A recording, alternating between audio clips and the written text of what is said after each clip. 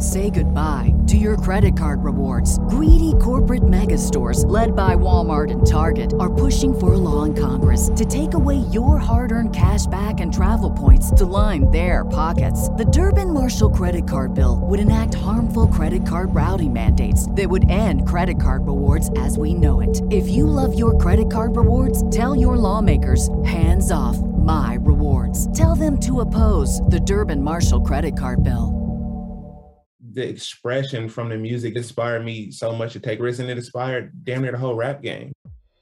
Hello again, I'm Adam Unz. You may know me as the host of The Opus, and now I'm bringing my own show, The Spark Parade, to the Consequence Podcast Network. I speak with artists and creatives about the cultural artifacts that spark their personal interest and creativity, whether it's music, books, movies, video games, or any other kind of art. I've never spoke about it in this amount of detail. I'm suddenly going, oh my God, I'm blowing my own mind here. Christ, it's actually a giant part of my life. By talking about the things we love, we share and discover insights into our personality and the things that drive us. It's just magic, really. I mean, frustrating and it makes some people angry, but I don't think anyone's ever done anything like it. I speak with people like Connor Oberst, Phoenix's Thomas Mars, Chris Gethard, Helen Hong, Adrian Young, and more, so their sparks of inspiration can start a fire in you. I'm grateful for those who continue to put our history and who we are as a people in the forefront and make you see it. Find the Spark Parade wherever you get your podcasts.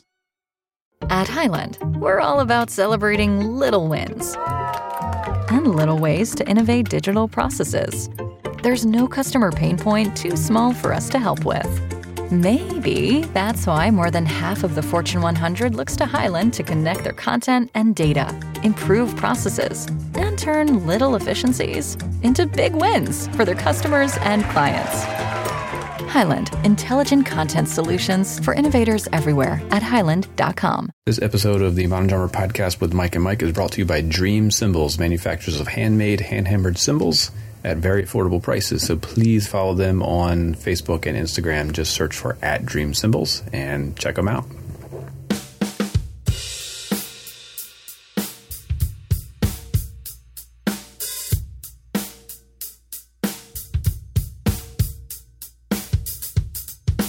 What's up, everyone, and welcome into episode 128 of the Modern Drummer Podcast with Mike and Mike. We have so much to get to. Obviously, Mike just got back from NAMM, and I just finished up a camp with the amazing Carter McLean, so we'll talk about that. In our educational section, we'll talk about how shell depth can affect your snare drum's tone and sound and response.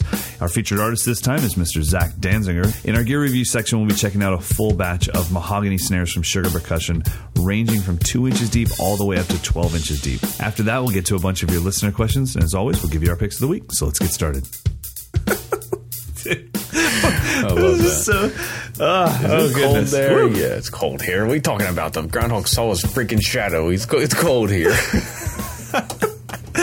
You guys didn't get to hear it, but old Dawson is salty this morning. Oh, Woo. man. Yep. Good stuff. Yeah, it was such a tease because, NAMM was beautiful, gorgeous weather, and then I came back from NAMM, and it was like, it was still okay. I was like, this isn't too bad. And then the past 2 days, it's bitterness, bitter, angry. Nope. Dawson is back. That's awesome. Well, we got to keep the sunshine alive for Carter while he was here. We lucked out. I mean, a lot of people that don't travel, especially to the West Coast a lot, may not know that Northern California is not Southern California, and we have a very large state that spans quite a bit of the country. That's true. This is a fact. Yeah, and it's like, I'm sorry, Southern California is a lot closer to the equator than we are. We're 7 hours of a drive further away. So we do have winter, and the whole time he was here, it was nice 60 degree days. We had some cold nights, down in the I won't even say it. Anyways, cold for us nights. And but he got to enjoy the California sun while he was here, so it was good. I'm literally looking at a map of the United States to figure out, what are you parallel on the East Coast? Not that really would make a huge difference, but it looks like North Carolina, Virginia, I'm not sure. It's a tease because you're almost parallel with New York, but the weather is completely not parallel. No, it is not. I don't know. I guess you're getting the Pacific. Why are we talking about weather again? My God, how's your dogs? I'm not. My dogs are great. They got to enjoy Uncle Carter. Jack enjoyed Uncle Carter's leg a little much. We had to put a stop to that. I think he was just saying, listen here, handsome fella, I'm the man of this house. Yeah. yeah. Get out. This is my house, and I'm going to show your leg and your jeans how things go down. So, but Juno had a good crush on him, and it's all good. So we made it through. We had an amazing camp, and the campers themselves. What I was most excited about was bringing somebody, whether it be you or JP or Matt or Ash or whoever, in this case, bringing somebody like Carter into this world, this little tiny world that I have of intimate drum camps. And I wanted so badly for Carter to experience what I experience. And it's a crapshoot. I don't know who's coming to camp, and I don't know if we're going to have the magic that's at camp, especially with another professional drummer in the room. That just obviously heightens the pressure for all the students to have two people staring at them. And it happened, and it was an amazing camp, and cool. I hope that it sticks with Carter for a long time, and I hope that he gets to really just see a different side of this world that we're, sometimes we get a little tunnel vision, all of us, and we forget that there's so many other people out there just trying to stay in time or play with dynamics or whatever. So it was cool. Nice. We had a great time. And then we had a clinic up at Dub's drum basement the day after. That was awesome. We were just behind this or in front of this massive snare wall that created. Did it rattle the whole time? No, they turned off every snare and had muffling underneath every snare. Okay. Before we got there, but it had reverb because the shells still resonate. Yeah. So you just hit the kick, and I was like, "Oh, this is awesome!" And then Joe Campanelli might be his name. Anyways, one of the teachers there brought in an old vintage Camco for Carter to play in his sizes. And that's it was cool. Really cool because it has tribute. Exactly. Yeah. Yep. And it was really cool. So we had a great time. And how was NAMM? Oh man, do you want me to be the grumpy old man or the positive spirit? Which side do you want first? Pretend you're me, but it's 50 degrees out. So I'm super Mike Johnston, but I'm kind of like, wow, it's really cold. Somewhere in between. Okay. I think overall it was a really good showing for everyone. A lot of cool stuff, good stuff. Again, a lot of just good, functional, thoughtful, new products. Okay. Nothing that I saw that was ridiculous from anyone. Cool. So that was cool. And the vibe was generally positive. There wasn't, too much negativity. How was being in a new hall? Well, that gets me into the grumpy side. It was definitely the loudest NAMM show I've ever been to. Whoa. By far. That's saying something. By far. That is saying something. I think. Really? Because when they were in Hall D, you had that back area where I think the sound could kind of go back and then dissipate against the wall. Okay. Hall C is in between two halls, so it's just a tight, airtight kind of a vibe. And, I mean, it was just nonstop. And I also think there's a serious problem with people not managing their booths for the volume. Right. I mean, it was out of control. I mean, I couldn't have a conversation with someone. It's like, there's no need for me to be hearing rim shots for 8 hours straight. Like, that's not how you test gear. So the grumpy side of me says NAMM needs to do more, and the exhibitors need to be more respectful. It felt just rude. It's kind of like if you're in an apartment building and you have a party every night. That's just rude. You shouldn't do that. I agree. Have you been to the London Drum Show before? No. Have we talked about how they manage the sound? No. Man, it's so much smarter. So there is no sound allowed in the exhibition hall whatsoever until you hear this sound, this alarm go off, and then you have 5 minutes to make as much sound as you want with no complaints, and then that alarm goes off, and then it's silence for another 30 minutes. Oh wow, that's a little too far. It's kind of fun though. It's kind of like when you hear that bell, you see every professional drummer run for the elevators, and all the drummer guys just run for the kits and they just blaze. Well, I mean, somewhere in between that. What I don't want is for people to feel like they can't play. But I also think that there's no value of just people coming in and just smashing everything with no intent on buying anything or doing anything other than just smashing.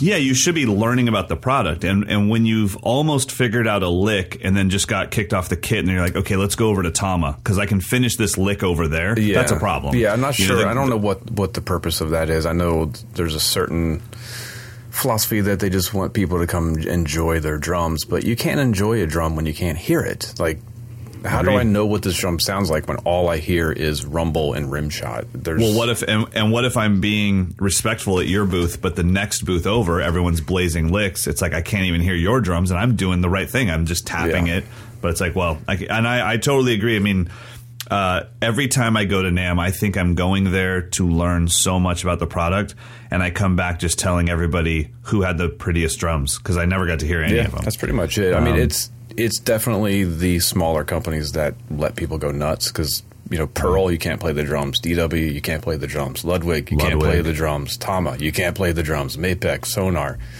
they don't. You have access. So just take away the drum thrones would be solve 85, 90% of it.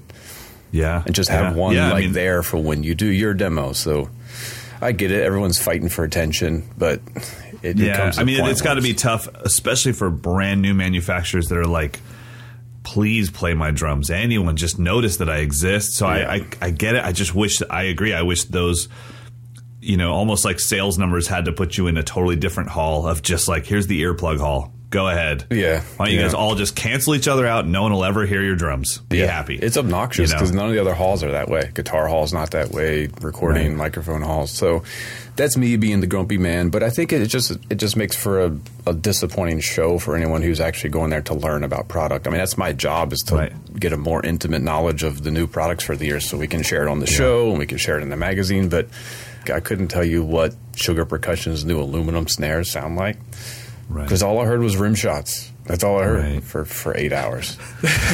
So, like, I'm literally saying right to you the way that I would say it to a 14-year-old student of mine telling me about some deep stuff going on in their life. I'm like, yeah, no, I get it, man. And I'm like totally trying to be here for you. And it's like, but dude, then okay, last rant. All of that again, when you have people that just go off on the drums, it creates crowds, which then keeps other people from being able to come check out what's in your booth. So there were some booths that, because they had a crowd all the time, I spent zero time in their booth. Right. Which isn't, it's not fair to the readers that I'm trying to serve. It was just impossible. Like, I couldn't get in there to even look at anything. So, for me as a reporter, it was that's the frustrating part. If I was someone who just got a guest pass and I can go play everyone's stuff, I'm not surprised that you just go crazy when you go in that hall. Yeah, and especially if a crowd starts forming around you while you're drumming, then the drummer's feeling like, oh, man, I'm going to get an endorsement. Yeah. If this crowd stays here, they're going to give me the kit. That's how it works. I just take the kit with me. It's all good.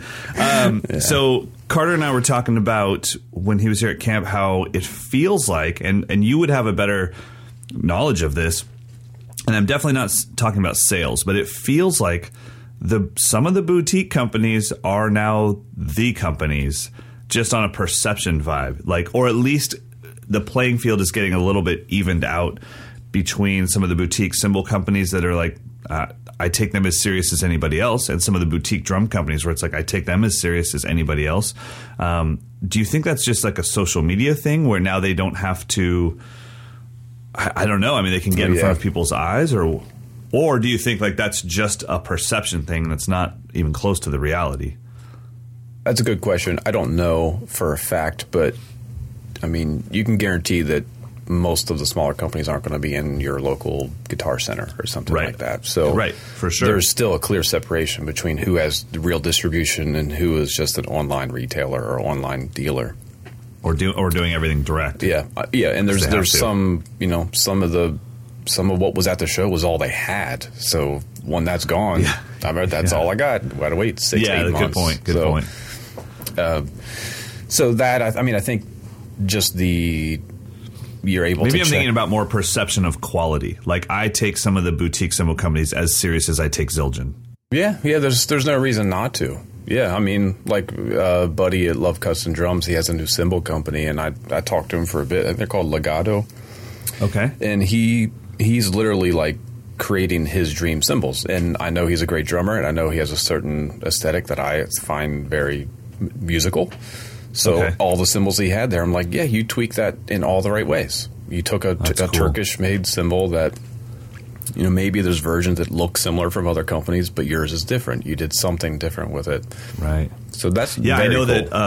that when I was at Dub's Drum Basement, I played on a bunch of cymbal and gong stuff and just thought, like, dude, this is awesome. Yeah. This is really good quality stuff. And I just think we're in a place now where if you're represented right on Instagram, Facebook, and YouTube, you can be at least taken seriously. You know, the biggest problem would be if somebody from GC walked by and said, "We'll have 6,000 of those." Yeah, like, oh no, you won't. That's the big difference. Like whatever. Let's say the Zildjian K Sweet Crash. If you break your 18-inch K Sweet Crash, you'll have zero problem replacing it, and it'll sound pretty much like the one you had before. Right.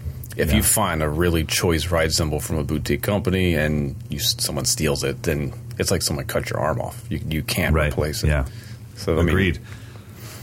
But yeah, I think the perception was everyone was pretty even.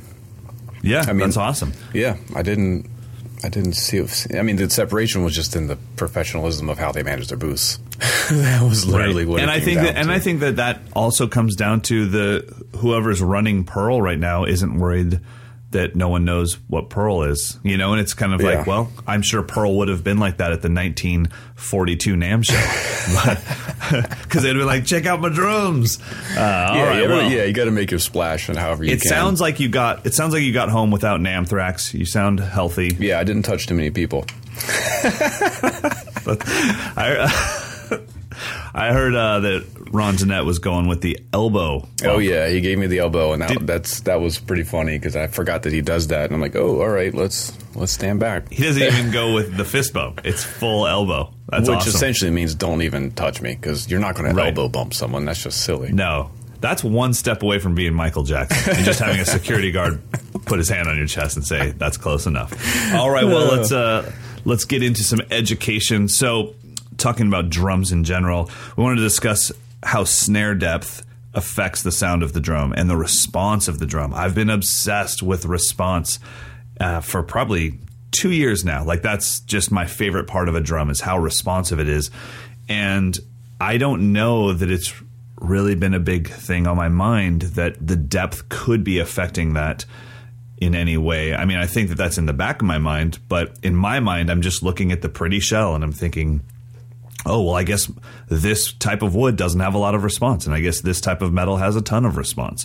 So I know that, and we'll get to it later, but you did a whole review on Sugar Percussion drums that went from 2 inches deep all the way to 12. So what an awesome test for you to have the same drum, just in different depths. Yeah, exactly. To study what depth does. Yep, and he did it again with aluminum. So hopefully I'll get those to check out as well and see if the shell actual material changes the I don't think it will. So first, but let's talk about our actual personal drumming.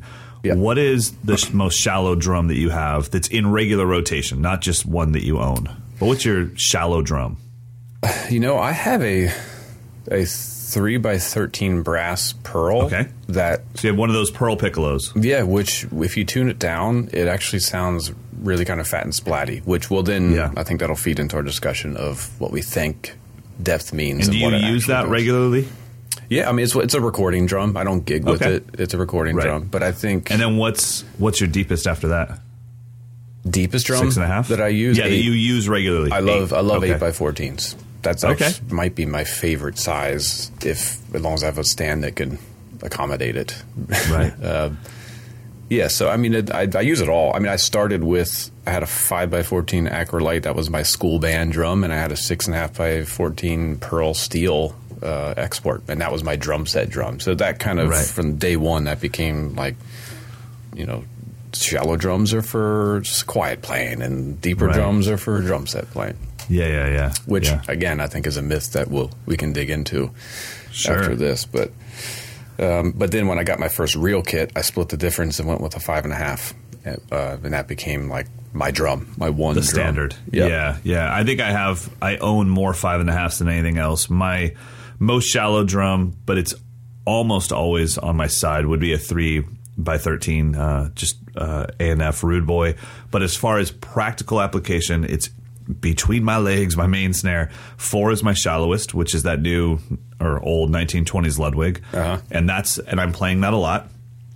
And then 6.5 is my deepest, and I only own 2 6.5 drums. I own the Black Beauty and then a Gretsch Copper, and so that's only spanning 2.5 inches, and I find quite a bit of difference between those two drums. But it's like we'll probably discover, it's not the difference I would think.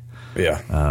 I always screw it up. Like I say, oh, you guys want to go like campers, you want to go super deep and fat? Let me go grab my 6.5, and we detune it.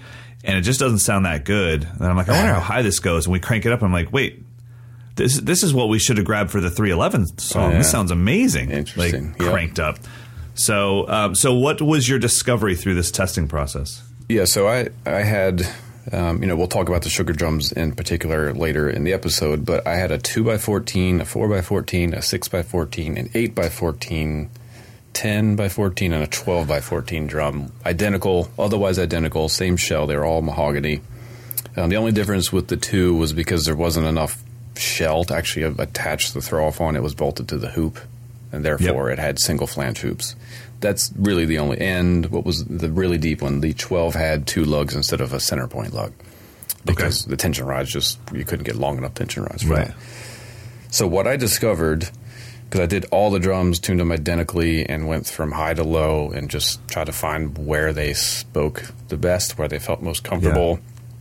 What kind of volume did they put out? What kind of sensitivity did they have? And the most important thing was what kind of tone did they produce? How much tone? Right. What I found was the center 3, the 4, the 6, and the 8 were kind of like general purpose drums. They had a good balance of overtones. They could handle high and low. They could do it. They had a good kind of just what you would want from a snare drum. Responsive, punchy, good tone. You could tune it a bunch of different ways. Versatile. Yeah. The extremes were the ones that I thought were the most surprising.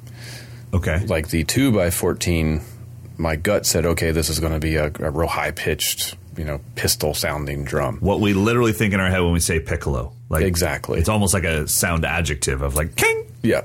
And I found that drum, it could have also been the way that the hardware had to be mounted, but that sound wasn't really that satisfying. It was it really sounded great low. It had this kind of like, almost like a rototom kind of a tone. And I know exactly what you mean. Real compressed. It just had like a real compressed low sound that almost like a frame drum. It had a real kind of earthy kind of vibe. So it went a lot lower and kind of wanted to be in that range more than I thought. I've noticed too, and I don't know if you found this since you were recording these, is even though I definitely enjoy it with my ear, it's nowhere even close to how much the microphone likes that sound from that shallow drum. Exactly. It sounds like a sample, and I'm like, what plugins do I have on this? And I turn everything off. I'm like, that can't be right. That sounds like a sample. Yeah, I think because there's just not enough shell to really kind of give you a bunch of overtone. It's almost like a single-headed drum in a way with snares on it. Right. Yeah. So that was really surprising. It didn't do the high thing really anywhere near as well as the 4 or the 6 or the 8 or the 10 or the 12, quite frankly. Right. Yeah, the 12 sounded good cranked up. So then, so we'll talk about the middle ones as a chunk, but the other outliers, the 10 and the 12-inch deep drums, there wasn't much of a difference between the two in my experience. But what I found was that they were a lot drier sounding. And that was opposite of what my instinct told me. More shell, which means more vibration, which means more tone. Right. And they actually, to me, they didn't have that. They were kind of just more focused and punchier. So they handled, unmuffled medium tuning a lot better than I expected. They definitely rang a lot less, with a lot less sustain than the 6x14. Wow. Obviously, the 6 was the one that had the most tone. So if you wanted like a drum with a ton of tone, it still sounded great. 6x14 was by far the most resonant of these. Man, that's crazy. I wonder if that would be the same if you just did that with toms and your 14-inch floor tom was 6 inches deep. Would it go forever, or is it because you'd have to tune it so low it just wouldn't do that? Yeah, it's a good question. With toms, you have both heads to deal with. Snare drums, you really only have one head to deal with because your bottom head it's tight and you've got wires smacked up against it. It's just weird that there's like this magic sweet spot for the shell of a snare drum to have all this tone, which then everyone puts tape and gels on it, which is awesome. Well, that's like, to be aware. If overtones bother you, then don't use a 6 or 6.5 inch drum. Go for something shallower, honestly. Yeah. Now, go ahead. It's okay. So the other thing with the big drums, the 12 and the 14, was obviously you could tune them super low. And again, there was not so much sustain, so it just kind of thumped and got out of the way. I didn't have to tape them up or anything. But, against my instinct, they were also very fast and responsive. There was a lot of snare I couldn't response. believe when I heard that 14 by 12 that you played, when I heard you play the high tuning first, I was like, that can't be right. Right, yeah. There's no way that and I couldn't really even handle the amount of response. It's like my brain is telling me there's no way to get the note from the top of the head to the bottom head to rattle those snares quick enough. Yeah. It still had great response to it. Yeah. Now, did you notice between these from 2 to 12-inch depth, did you notice anything volume-wise that stuck out? Like, okay, this has a ceiling cap and I would not be able to gig with this? Or was it kind of like, no, you just hit them as hard as you want and they just keep going and going and going? Yeah, well, excuse me, I think the 2 obviously had a limit to how much sound it could put out. Okay. It was literally like hitting a rototom or something. Like, it's only going to get so loud. And I thought that but that's good to know. Yeah. Like having that extreme tells you, like, okay, the shell depth does matter. You cannot get as loud with a 2 as you could with a 6.5. Yeah, I think that the 4, the 6, and the 8 were kind of like you could keep rolling as far as you wanted to go. They would just keep opening up. The 4... no, I didn't find it the 4. Again, I'm like thinking what I would expect. The 4 didn't bottom out. The 2 definitely bottomed out. The harder I hit it, the more that bottom head was just freaking out. It couldn't handle it, and the wires were just like flying off the head. The deeper drums were a little bit, they didn't have as much output. Okay. So they kind of wanted to be tuned lower and used for kind of that type of vibe. Yeah, so I think for me the conclusion is there's not enough distance, even if you're doing a 12 by 14. I couldn't perceive a delay in response. There's not enough distance for you to be able to perceive a distance, a delay. Maybe if you did a 16 by 14 or something. If I said, and let's say, does that relate to sensitivity also? Yeah, exactly. Like, I felt like as soon as I hit the drum, the snare's activated. Now, that's definitely part of the craftsmanship in these particular drums. I think if you slapped snare wires on your floor tom, it's not going to work because you got to have a snare bed that's cut into the bottom. So if I had, let's say a Ludwig 14 by 4 or 14, let's say the 14 by 5 Black Beauty that Ludwig offers right now, and 14 by 6.5. If I said the 14 by 4 is far more sensitive and snappy than the 6.5, you would say that's incorrect. That's in your head, right? And I don't have either of these. I'm just I would say it's probably incorrect because the only difference is you're getting more overtone from the 6.5. If you could negate the overtone, the response, I would guess, would be almost identical. Okay, that's cool. I mean, it's so funny because when we do it, we're generally, if you think about it, most people have probably a 5.5, and then they're like, I'm going deep with my 6.5. That's an inch. Yeah, it's not that big of a difference. Right, but we think it is. It's like, well, there's my big dog. Let me get out the big guns. Yeah. And I think we perceive that to be a big difference. And it is interesting that you're saying that the tonality of the 6 or the 6.5 is really what's maybe making you perceive that it's not as responsive because you're just hearing more tone and more drum. Yeah. But the snap and the sizzle is the same as what it would have been in the 4. Yeah, exactly. 5. So that's really cool. The 6 sat in the middle. That was like the most resonant, the most kind of potential for whatever you want to get out of the drum. And then as you went out on either side, it just kind of became a little bit drier. So like the 8 by 14 had some nice tone, but it was just a little bit more contained. And that would be probably the size I would use most often, the 8 by 14. I was just going to ask you if Jefferson over at Sugar said, all right, just keep one, send the rest back. Which one would you keep, the 8? Well, okay, that's a different question. So most of the gigs that I do, the 8 would be appropriate because I just need like a nice fat kind of contained but big sounding snare. It would be the 8 by 14. Right. The drum that I thought was the perfect sounding drum was the 4 by 14. Really? It just sounded perfect.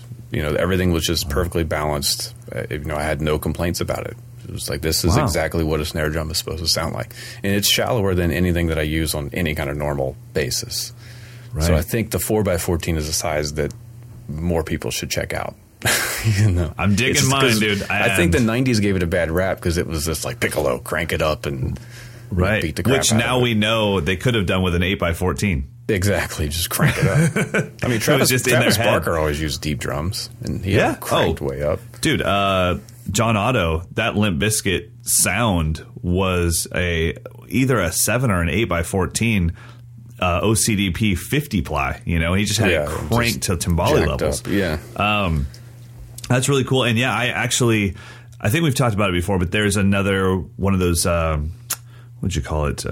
Vintage online dealers called Really Bro? Really? That was like Fosgate 12 loud. That was pull-out stereo 90s at the mall loud. What the hell? And that was literally the one person that I don't ever want to call me. Oh, that's so... Oh my goodness, that is rad. That is good stuff. What were you saying? I'm sorry. I forgot to do not disturb button. Give me a mulligan. There we go. Didn't I say before we started recording, could you just mess up once so that we can even out the moron scale? Yeah, I feel like I'm leading the category just a little too much. Man. Awesome. I feel better. Okay, so I was saying that there's Wood and Weather on Instagram. They do the whole vintage thing, and they just had... pretty much a matching snare to my 1920s Ludwig, but it's mahogany. It's a 20s Ludwig mahogany, and it's a 4x14. And I was like, oh, that'd be so cool. And it's $1,000. Hey, that's too much. Yeah, it's really nice. It's in immaculate condition. They sent me videos of it, and I'm like, oh.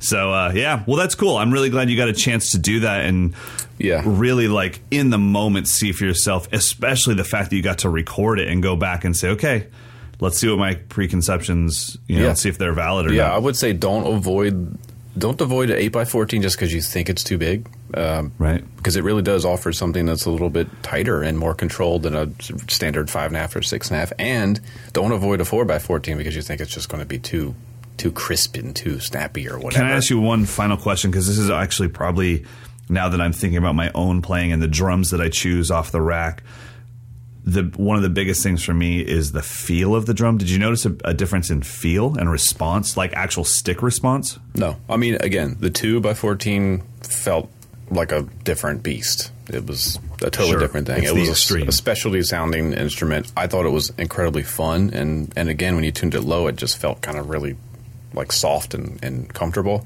Right. I don't think so. If anything, but when you had the 14x12 is in high tuning, you felt like it was a snare drum. I think if anything, it's psychosomatic, and you see a big drum and you think it feels different. Cool. I didn't notice. That's it. Great. I could do the same speed double strokes on all the drums. Okay. Which, for the record, is fast. That's awesome, man. That's great to hear. All right. Well, let's talk about our featured artist.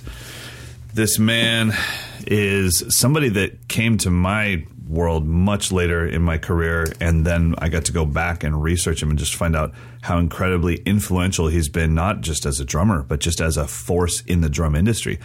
Half the things that I play from Yamaha have been created with his help. And right. And I mean, he's just, and then you just learn more about he's on what soundtrack and he did what movie, and he's just done everything. So if you guys don't know who Zach Danziger is, check him out because it's pretty amazing. Did you, before we get into like the whole history and everything, did you see the thing that Benny wrote about him recently? No, I missed it. On Facebook? I'll have to check it out. So Zach's doing all of his Zach stuff, right? Yeah.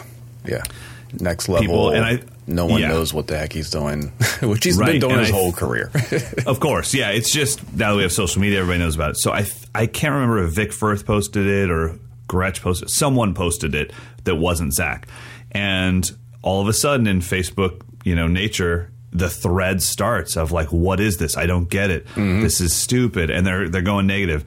And out of nowhere, Benedict Greb he's like, okay, I can't take it anymore. I normally don't comment, but, and then he just went off on like, we are so lucky to have this guy pushing the boundaries of art right now. You don't need to get it. You don't need to understand it. You need to appreciate the fact that you don't get it is what makes it beautiful and makes you. He's like, I want to see a drum video that I have to watch 6 times to even slightly understand it. Yeah. And Zach gives me that. And it was just like Benny out. And it was really cool because it was the palate cleanser for the conversation of like, yeah, I shouldn't get every single thing you're trying to get across in 30 seconds. Yeah. And I should have to watch your video a few times. I mean, you think about we would have no Benny, we would have no Mark Juliana, we would have no. I mean, Zach and JoJo Mayer were friends and foes in New York City, just kind of battling it out for who's the guy who's taken it the farthest, this electronica thing. Yeah. So maybe JoJo would have abandoned it earlier because he didn't have Zach there to be like, I can do it with a comedy. And we're not slant. talking about 2015. I mean, this has been 90s. going on. The 90s. Yeah. That was awesome. The 90s, Michael. The 90s. We're talking the 90s. Before even, I mean, when I heard drum and bass, I'm like, what is this music? I cannot stand this. Yeah, man. I mean, and the thing is, Zach is still doing it. Like right now, pushing the boundaries instead of you going like, yeah, man, I saw Zach do that in the 90s. It's like, no, like what he's doing now. It's like, what? Yeah. Can you even explain to the people like what he's doing to our listeners? Yeah. What he's doing now? I mean, he's triggering video and audio at the same time to create a visual audio experience, right? But it's so far beyond triggering. Like they're literally, when I first started talking to Zach about this, there literally was not a technology that existed that could do what he wanted to do. So he had to kind of force triggers and piezo mics and Ableton Live. He had to force the stuff to do stuff that it really couldn't do. Right. He is literally, he's not just triggering, he's also manipulating video and effects and all that stuff with his instruments, with his acoustic drums and his pads. And so it's not like he hits a drum and it plays a 2-second chunk of a video that's all pre-produced. All the effects that you're seeing on it, I'm pretty sure he's also manipulating with what he's playing. Where he's hitting I don't even think that most people even know that what they're seeing on the screen behind him. It's an improvisation. Right. I think they think that it's a produced video and he's memorized the video so well he's drumming to the video. It's not like Birdland. I mean, I absolutely love what Antonio Sanchez did, but he played to the movie. Thing. That's different. Right. Zach is creating a multimedia experience with just chunks of data that he just manipulates. Can you imagine what it's like to be driving in a car right now listening to us and you don't know who Zach is or what he does? We must just sound like we're just like, I think if you watch the Vic First series, that's the first time I've seen Zach break down what he does. I think it's maybe 5 parts where he kind of shows exactly how he does it. I still don't know how, and he even said that, in passing in one conversation, he's like, I'm not even sure the guys I play with know exactly what's going on. We just, we're just going for stuff. So it seems like to me that the goal is he wants to be able to improvise on the drums and have video and audio effects be controlled by that. It's just a whole different level. If you think about improvising in general, it's a whole different level of things to keep track of. But I think he knows what those things are. So I think he's hearing and seeing it all at the same time, and it's pretty amazing what he's doing. Now, when did you find out about him? I guess it would have been in the 90s. I just started hearing this name, and he wasn't on a lot of records at that time. I think he might have been on a couple Wayne Krantz records. So I got those from like Columbia House. But at that time, he was like right in that lineage of Dave Weckl, Vinny Cayuta. He was playing with all that crowd. So I think it was the first Wayne Krantz record I got, and even that you could tell like he was going one step to the left of what Weckl and those guys were doing, and it was familiar but still kind of like quirky. Like I don't really get what this guy's doing. It sort of sounds like fusion, but I don't really understand the vocabulary. Right. But then one day he just said, "All right, I'm done with that. I'm going to go this whole other world. I'm going to go full into drum and bass. I'm going to get out of quit the band." I think he quit Michelle Camilo's band. Oh, wow. Like a dream gig for most people. And if I remember correctly, he was still a teenager, and he just quit and said, I'm going to go in this drum and bass thing that no one is doing. I'm going to play live drum and bass. So he created a project. Awesome. I think he played the Modern Drummer Festival before it was videoed, and he brought his band Boomish. Which I put band in quotes because it was kind of, again, sort of a multimedia comedy / musical thing. Wow. So, again, people saw it and, like, I don't get it. What is he doing? They're wearing weird clothes. Like, what is happening? Right. Yeah. So he's always just kind of pushing, like, the norms. That's so cool, man. But, I'd later learned that he comes from a family. I think his father was a comedy writer. So it kind of comes from this more performance-based world. Yeah. That not necessarily just like, real kind of serious music, more comedy, more kind of playful If you want to know about comedy, you should have seen him explain to the crowd in the Dominican Republic what he does with no translator. You were there for that? Yeah, we did that was my first time meeting him and Mark. We did the festival together. It was myself, Mark, Zach, the janitor that I thought was the janitor who ended up being Gergo Borlai, and Eric Moore. And I just kept thinking, why is this dude hanging out with us? And then, then he went up and played, and I was like, oh, that's right. I'm an idiot. He's one of the best drummers to ever live. But Zach, so actually we did have a translator, but Zach, just in Zach fashion, he just gets so excited about what he's doing. He's like, really, it's pretty amazing stuff. And he's excited to finally tell somebody. He has no secrets. He's like, I'll tell you exactly what I'm doing. Yeah. And he tells the crowd, they don't speak English, and he's ripping through the explanation. And then you just hear the translator kind of go, oh. And then just say 5 words in Spanish, and then it's like, I don't know what's happening. And then Zach would play, and the crowd would just kind of freak out. It was really fun, and it was my first time meeting him, getting to know him, and just think wow, what an incredibly kind and humble human being for that amount of talent. He couldn't have been nicer. I think he turned me on at the time to his band, Mr. Barrington. Right. Yeah. And they were just getting ready, I think, to release their 2015 release, Can't Turn Back. But if you want to check out Zach's playing, it's not him playing for someone else. It's him doing what he wants to do and doing it really tastefully and quite musically. Check out Mr. Barrington. They have 3 albums that I know of that came out. The first time I heard that felt like, his sort of twist and sarcastic approach to what we think of contemporary R&B. It was like, I want to take dance music and make it undanceable. And that's what Mr. Barrington, that's how I perceive the objective of that. I want to take what we think of kind of like contemporary, real funky R&B, and I'm going to just make the groove so disjointed that you're going to be like, what the hell is going on? Yeah. It's not drum and bass. It's not really electronica. It's kind of more just funk. Yeah, it's just off center, and it's awesome. And like I said, when you meet Zach, and I've seen him a few times since, and he's just a humble, sweet guy that happens to have a lot of genius stuck in his brain. And so he was a big part of some of the Yamaha stuff, right? Yeah, the early Multi-12. Yeah, the early DTX stuff. He helped with that. He also, most of the Zildjian, the remix line that came out in the 90s was like their drum and bass cymbals. Zach helped design that. He was also part of the revamp of the old Ks that became Karope, and then the old As, which became Avidus. So he kind of helped them, kind of research and develop those lines. What else? I mean, there's been so much stuff. Now he's using, what are these pads called?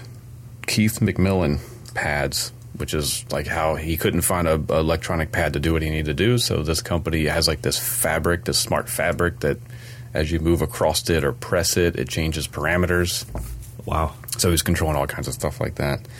Awesome. With those. Yeah, there's also a record, what the heck is it called? He did a record recently with Hurricane. What the heck is it called? Bedrock.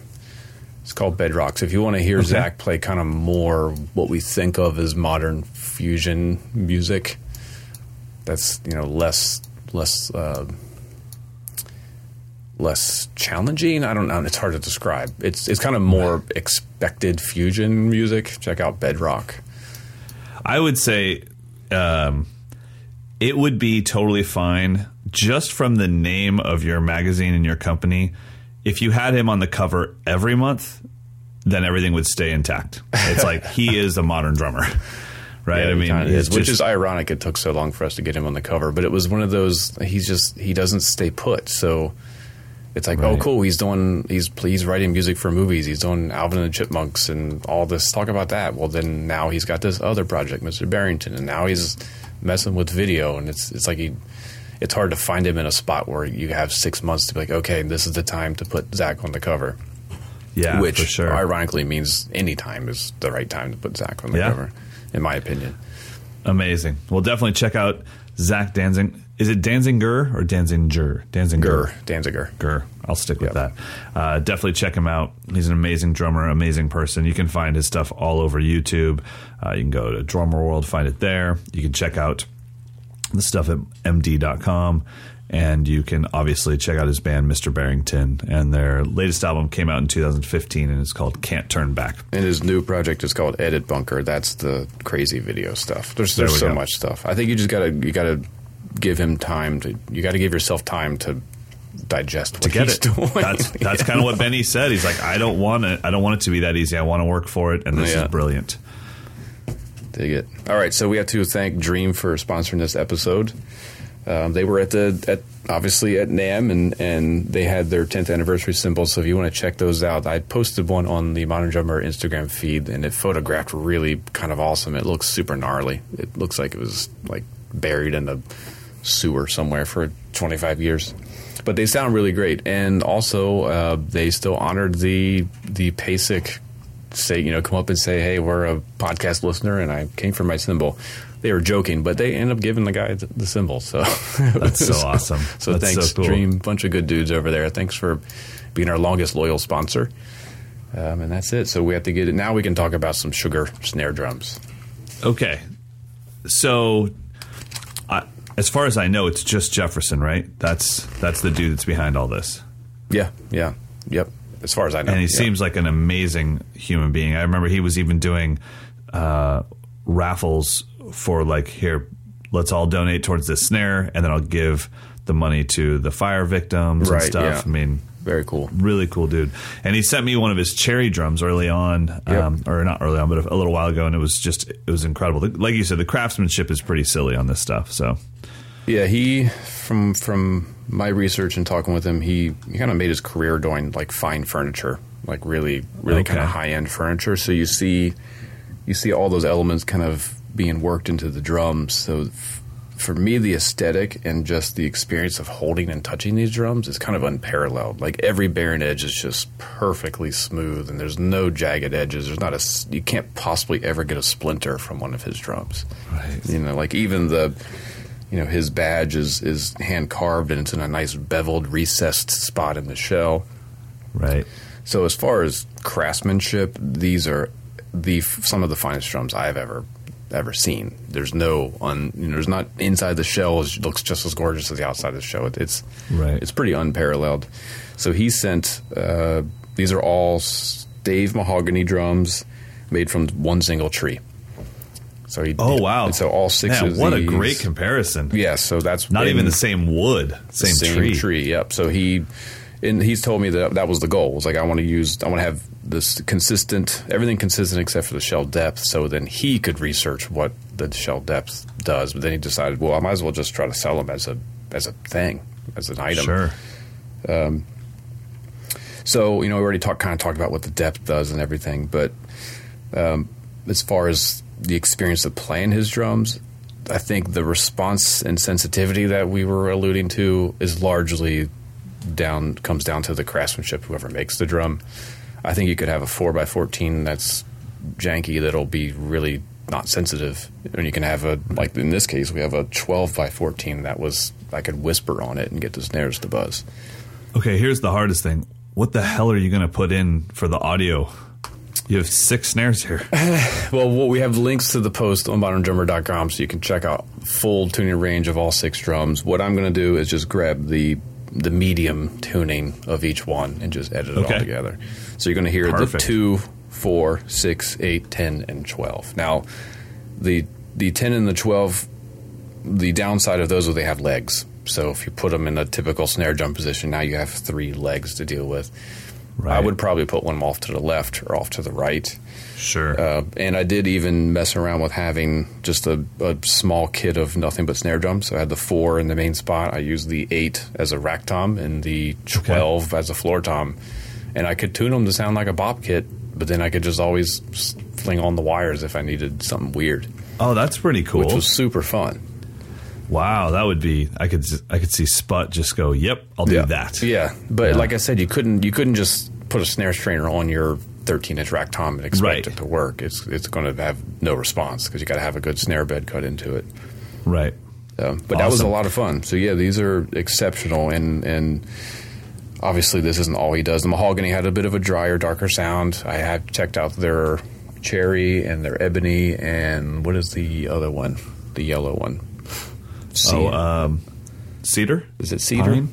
I don't remember, but so he has a wide range of options. What I like about these drums being stave is that you really kind of hear what the wood does, because there's so little stress in the wood. And he told me he chooses that because that shell construction, you're not bending the wood, so you're not forcing the tone to go up, so you're hearing like the pure sound of the wood. That's awesome. Exceptional drums. I think if anyone's looking for just a piece of history, I mean, these will last forever. I can't imagine anyone. I don't think you'd ever want to sell it once you get it. Yeah, absolutely. Well, let's give him a listen.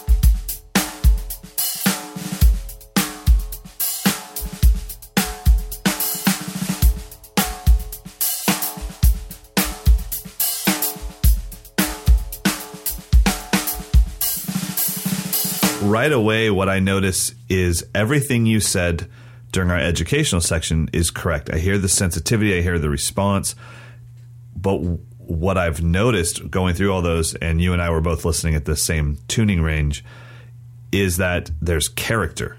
Yeah, they each have their own character, and I don't know how to put that into other words, but I just know they're not the same drum. It's not timbre because you're getting the same kind of timbre because it's all mahogany, but there's something there. I think it's the balance of overtones to fundamental that is getting tweaked.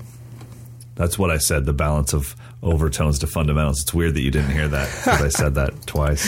Yeah, that's okay. I mean, and that's what but they all ring out. They all ring out nice and pure. The decay is real even. Even the big drums, even the little drum, the decay was just really nice and balanced. Yeah. Looking back, I do remember that the deeper drums had a little bit more of like I feel like it was shooting the sound down more, which again, I think just what contributed to me feeling drier and more controlled. That's it, man. It sounded fantastic. All right, well, guys, check out Sugar Percussion. You can go to their website, obviously, and just like Mike said, they make lots of stuff, but this was such a great way to really test out the depth and to do it with this level of craftsmanship where you kind of know, okay, all I'm dealing with is depth because these drums are flawless. So good stuff. All right, let's get into some of your listener questions. What do we got? All right, first one is from Nick. He says, I recently got a custom set with vintage mahogany shells for jazz gigs. I'm getting ready to order some heads for both batter and resonance side and was wondering what suggestions or considerations you would have for heads to complement this kit. Single ply coated. Top and bottom. Top and bottom. Done. Next. I just got off when I texted you this morning, I said, I'm on the phone with Aquarian. I got 5 more minutes. Yeah. And I just said, please tell me at NAMM, please tell me you guys just at least showed that drums sound great with single ply heads. He said, yeah, we had a full kit with single ply texture coated, just saying, look, our bread and our butter is still really good. And that's the same for any company, whether it's Remo or Evans. But I have right now on my Gretsch Broadcaster, I have single ply texture coated top and bottom. And I just had a camp, and I just had Carter here playing my kit as well. There's 0 dents. So as long as you can stay in a decent range, you're not going to dent them up. Once you get into like throwing down, go to 2-ply. But for what you want and what you got that kit for, single ply coated heads, top and bottom. And bass drum, you might want to get like a whatever has the pre-muffled ring, but still coated. Yeah. I would think a coated version. Yeah, you could, and I would probably go with a single ply coated on the Rezo to allow for, okay, if I wanted tone, I have it. If not, I'll just throw a felt strip in there. Yeah. But for Aquarian, it'd be a Force 1 coated. For a Remo, it'd be a Power Stroke 3 coated. Power Stroke 3. I really love the Renaissance version, a little bit warmer than the clear, but not as dark as the coated. And then Evans would be the EQ4, I think, is what it is. There you go. You're set. All right, next one from Casey. Says, I recently started a gig that requires precise count-offs, and I've been having trouble finding a device or app that fulfills my needs. The band has a very tight show with little to zero transition time between songs. I need to be able to save songs and set lists by name and quickly switch songs with one hand or a foot switch while playing so I can count out the next tune. I've tried metronome apps, and I've been looking at the Tama Rhythm Watch, but they all have their drawbacks. Do you have any suggestions? That's all on you, buddy. Well, I think if you have a laptop, then you could program your whole show with Ableton Live and have it just, you could just, literally could click an arrow on the screen and it jumps to the next song. That I do believe the regular metronome app has a feature where you can tell it how many measures to play a particular tempo, and it'll move down your set list. So if you know your song is, 200 measures long, you can just put that in, and then by the time you look down, it'll have already switched to the next tempo. And that's a fun night, just sitting there and be like, hey babe, I'm going to count bars for Superstition by it's going to be great. I'm just gonna, So I think I think there's probably ways to do it other than, that might just take me more creative. I think the laptop is the great idea. Yeah, that's just how I would do it, because then you can just, I don't know what apps there might be now, but I use Ableton Live for that. You can just have your whole set list in scenes, and then you just click the arrow and it goes to the next. Or you can have a foot switch that'll automatically go down to the next one. Right. Okay. We've got, this one's from David. When I practice to play along to an iPod with noise-canceling headphones, and to me the drums sound very close to the recordings to which I'm playing along with. However, when I take the headphones off, the drums sound flat, muffled, and tinny. Is this the way it should be, or are there ways to make the drums sound full-bodied without using mics and amplification? Is there a way to tune the drums where they sound similar with headphones or with the headphones off? Well, no. You're playing along to somebody that spent $286,000 to get those sounds through every great preamp and EQ. That was a little bit of an overstatement on the cost. It's usually a little less than $286,000. Usually $250,000 is too much for your drum tones. But no, that's what I would say. If you were recording or playing along to a jazz record, you could probably get it pretty close. Yeah, because of the way they record the drums. But no, if you're playing along to something that's close mic'd, and headphones. There's so many people that play with those Vic Firth headphones because they mute all the highs, and you just have this thumpy thing going on, and it's kind of fun to play to. Yeah, it sounds cool. Especially if you're playing along to like Steely Dan records or something. That's totally the sound, because they were taping up the drums. So that said, I would say if you want your drums to sound like something from the 70s, then you've got to tape the crap out of your drums. Put a bunch of duct tape and tissue, or those good old Remo muffle things. Those Carter just experienced those for the first time in his life. Really? At Dub's Drum Bass. Our warm-up green room was their private drum lesson room.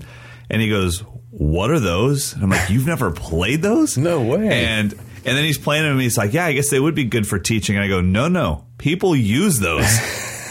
I had those on my kit, not for teaching. In the 90s, I had those on my kit because they were on my kit. And they'd make your drums sound perfectly EQ'd and dark and deep. And I don't know if the crowd heard it, but I was back there. Carter's like back there kind of, we're just hanging out. He's warming up, and I'm just playing Wild Thing by Tone Loc. And I just couldn't stop playing it because he had a 10, a 12, and a 14. I'm like, this is so awesome. And it sounded like a sample.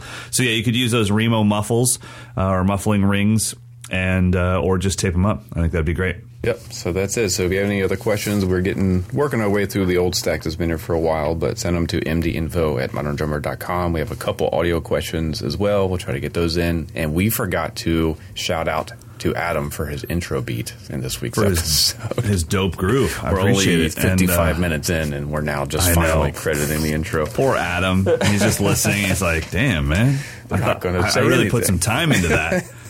Guess you're too cool to talk about my groove. Well, you know what, Adam? Chalk it up to jealousy. Chalk it up to jealousy. No, thank you so much for that groove. It sounded awesome, and it's always fun to do the intro and talk over your guys' beats. It just makes this thing so much more organic and fun, and knowing that you guys are a part of it with us, it's really cool.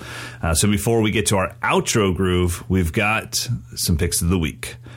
And I think you and I are both going pricey. This is not just a video you can watch on YouTube. Yeah, mine are too pricey. So I got to check out the Ultimate Ears non-custom molds that they have. I don't know if they're new, but I checked them out at NAMM and then got a pair. They are the UE 900s. Yep, 900S. 900S. So they have the same kind of like body as a custom mold, but they have, you know, the different size rubber, whatever you call them, earpieces. Sleeves. Which is cool because it came in a box with a whole rack of like tester earpieces, so you can kind of find the right size before you actually put the thing that you're going to use on it, which is kind of cool. So you're not like getting a bunch of them dirty that you don't need to. But these, I mean, I've used a lot of non-custom mold earbuds. These gave me a whole different listening experience. It made me excited to listen to music again, which was really cool. I mean, I couldn't believe it. I'm like, yeah, they're going to sound good, but I know what good earbuds sound like. But they were just so clean and clear. And normally my biggest complaint with earbuds is the stereo separation gets kind of blurry. Like there's just some kind of like fuzz in the mid-range that makes things, you know, it sounds okay, but I don't feel like I'm in a studio listening to it.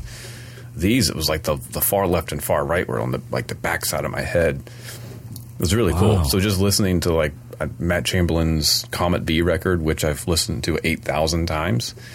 I put it on with these earbuds. I'm like, holy crap, there's a layer of distorted drums on the outside of the stereo field that I never heard before. Like it's a totally separate drum track that I never noticed was there before. Wow, that's really cool. Yeah, I mean, these are, you've got a quad driver, so you've got a high, a mid, a sub, and a low. And then it's got a three-way crossover so that it's going to keep everything separate and activate it only when it needs to be activated, super clean, which is really cool. Yeah, I mean, they list for like $400, which for what the experience I had with them, it's worth every dollar of that, for sure. Okay, so here's the next question. No matter how good they sound, you're not going to wear them if they hurt your ears. Are they comfortable at all? Yeah, I mean, they're as comfortable as any kind of earbud that has, you know, they go down into your ear canal. Right. You know, they don't. Yeah. It's not like the Apple ones that just kind of sit on the outside. These go like all the way down to your eardrum, essentially. Right. I mean, for me, so I'm wearing, while we're doing the podcast, you've got your in-ears, I've got my custom mold, my UE 11s. And the ear itself, no problem at all. The ear canal, nothing at all. It's beautiful. It's the most comfortable thing.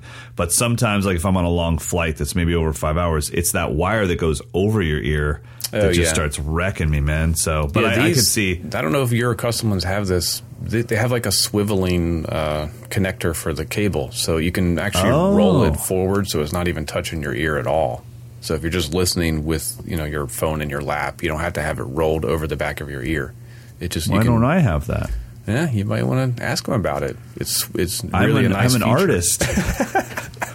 Why didn't they tell me about that? No, I can see that on there. That's super cool. It's a nice feature. And it also has the volume and speaker on the cable, so you can use them with your phone and everything else. Oh, you can? Oh, yeah. There you go.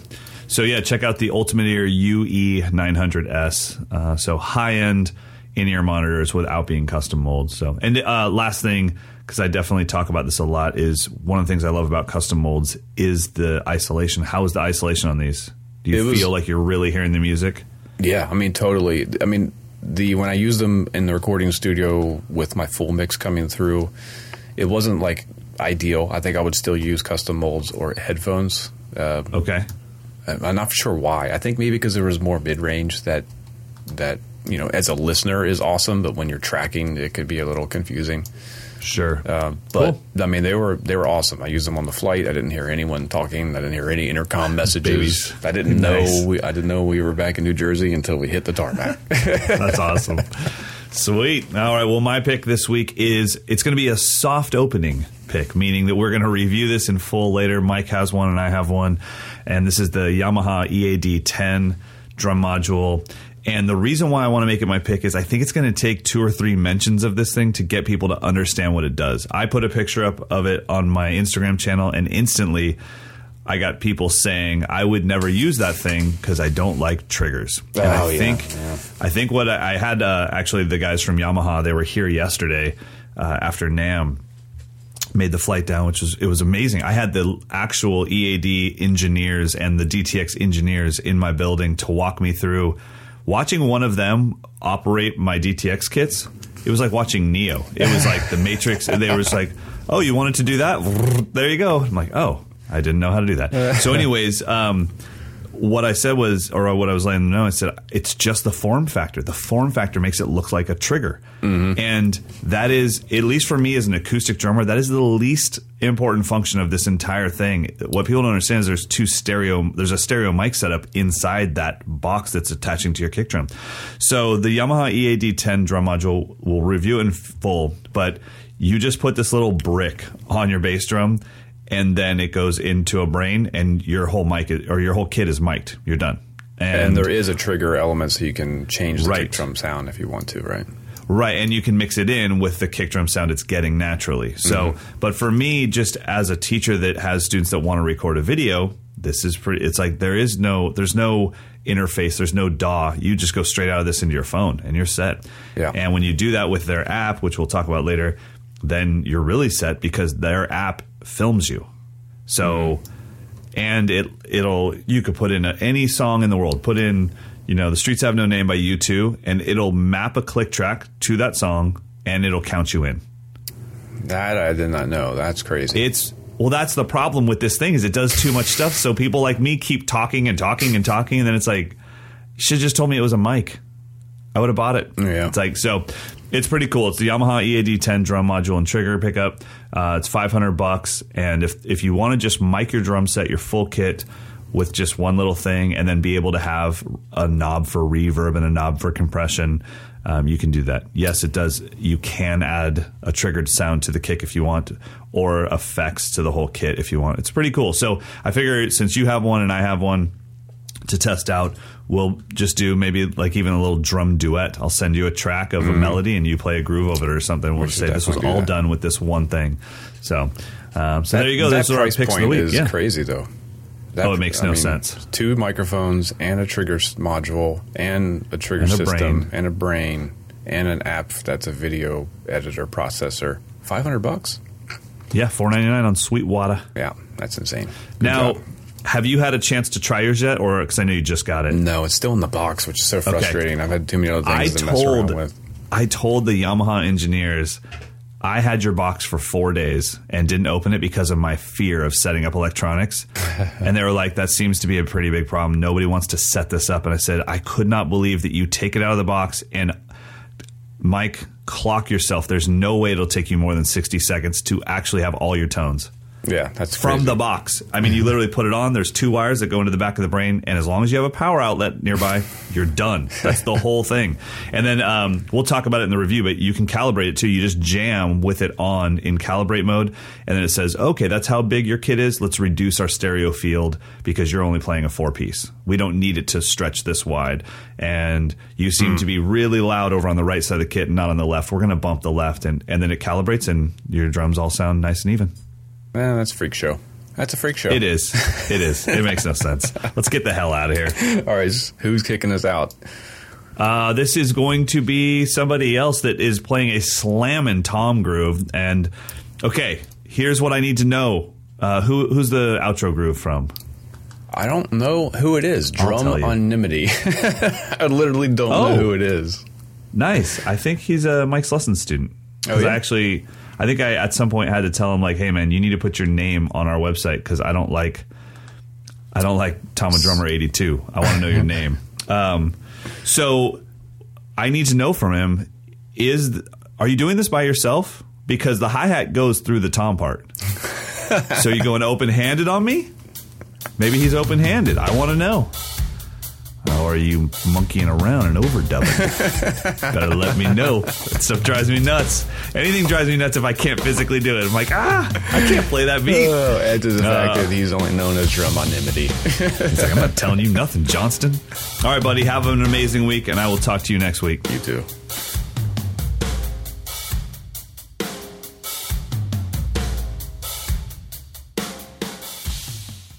Say goodbye to your credit card rewards. Greedy corporate mega stores, led by Walmart and Target, are pushing for a law in Congress to take away your hard-earned cash back and travel points to line their pockets. The Durbin-Marshall credit card bill would enact harmful credit card routing mandates that would end credit card rewards as we know it. If you love your credit card rewards, tell your lawmakers, hands off my rewards. Tell them to oppose the Durbin-Marshall credit card bill.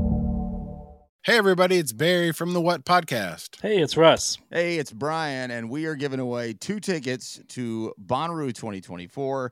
These are GA+, and they include camping. Russ, how do people get qualified? We want to hear your top artists to play on the Bonnaroo 2024 lineup.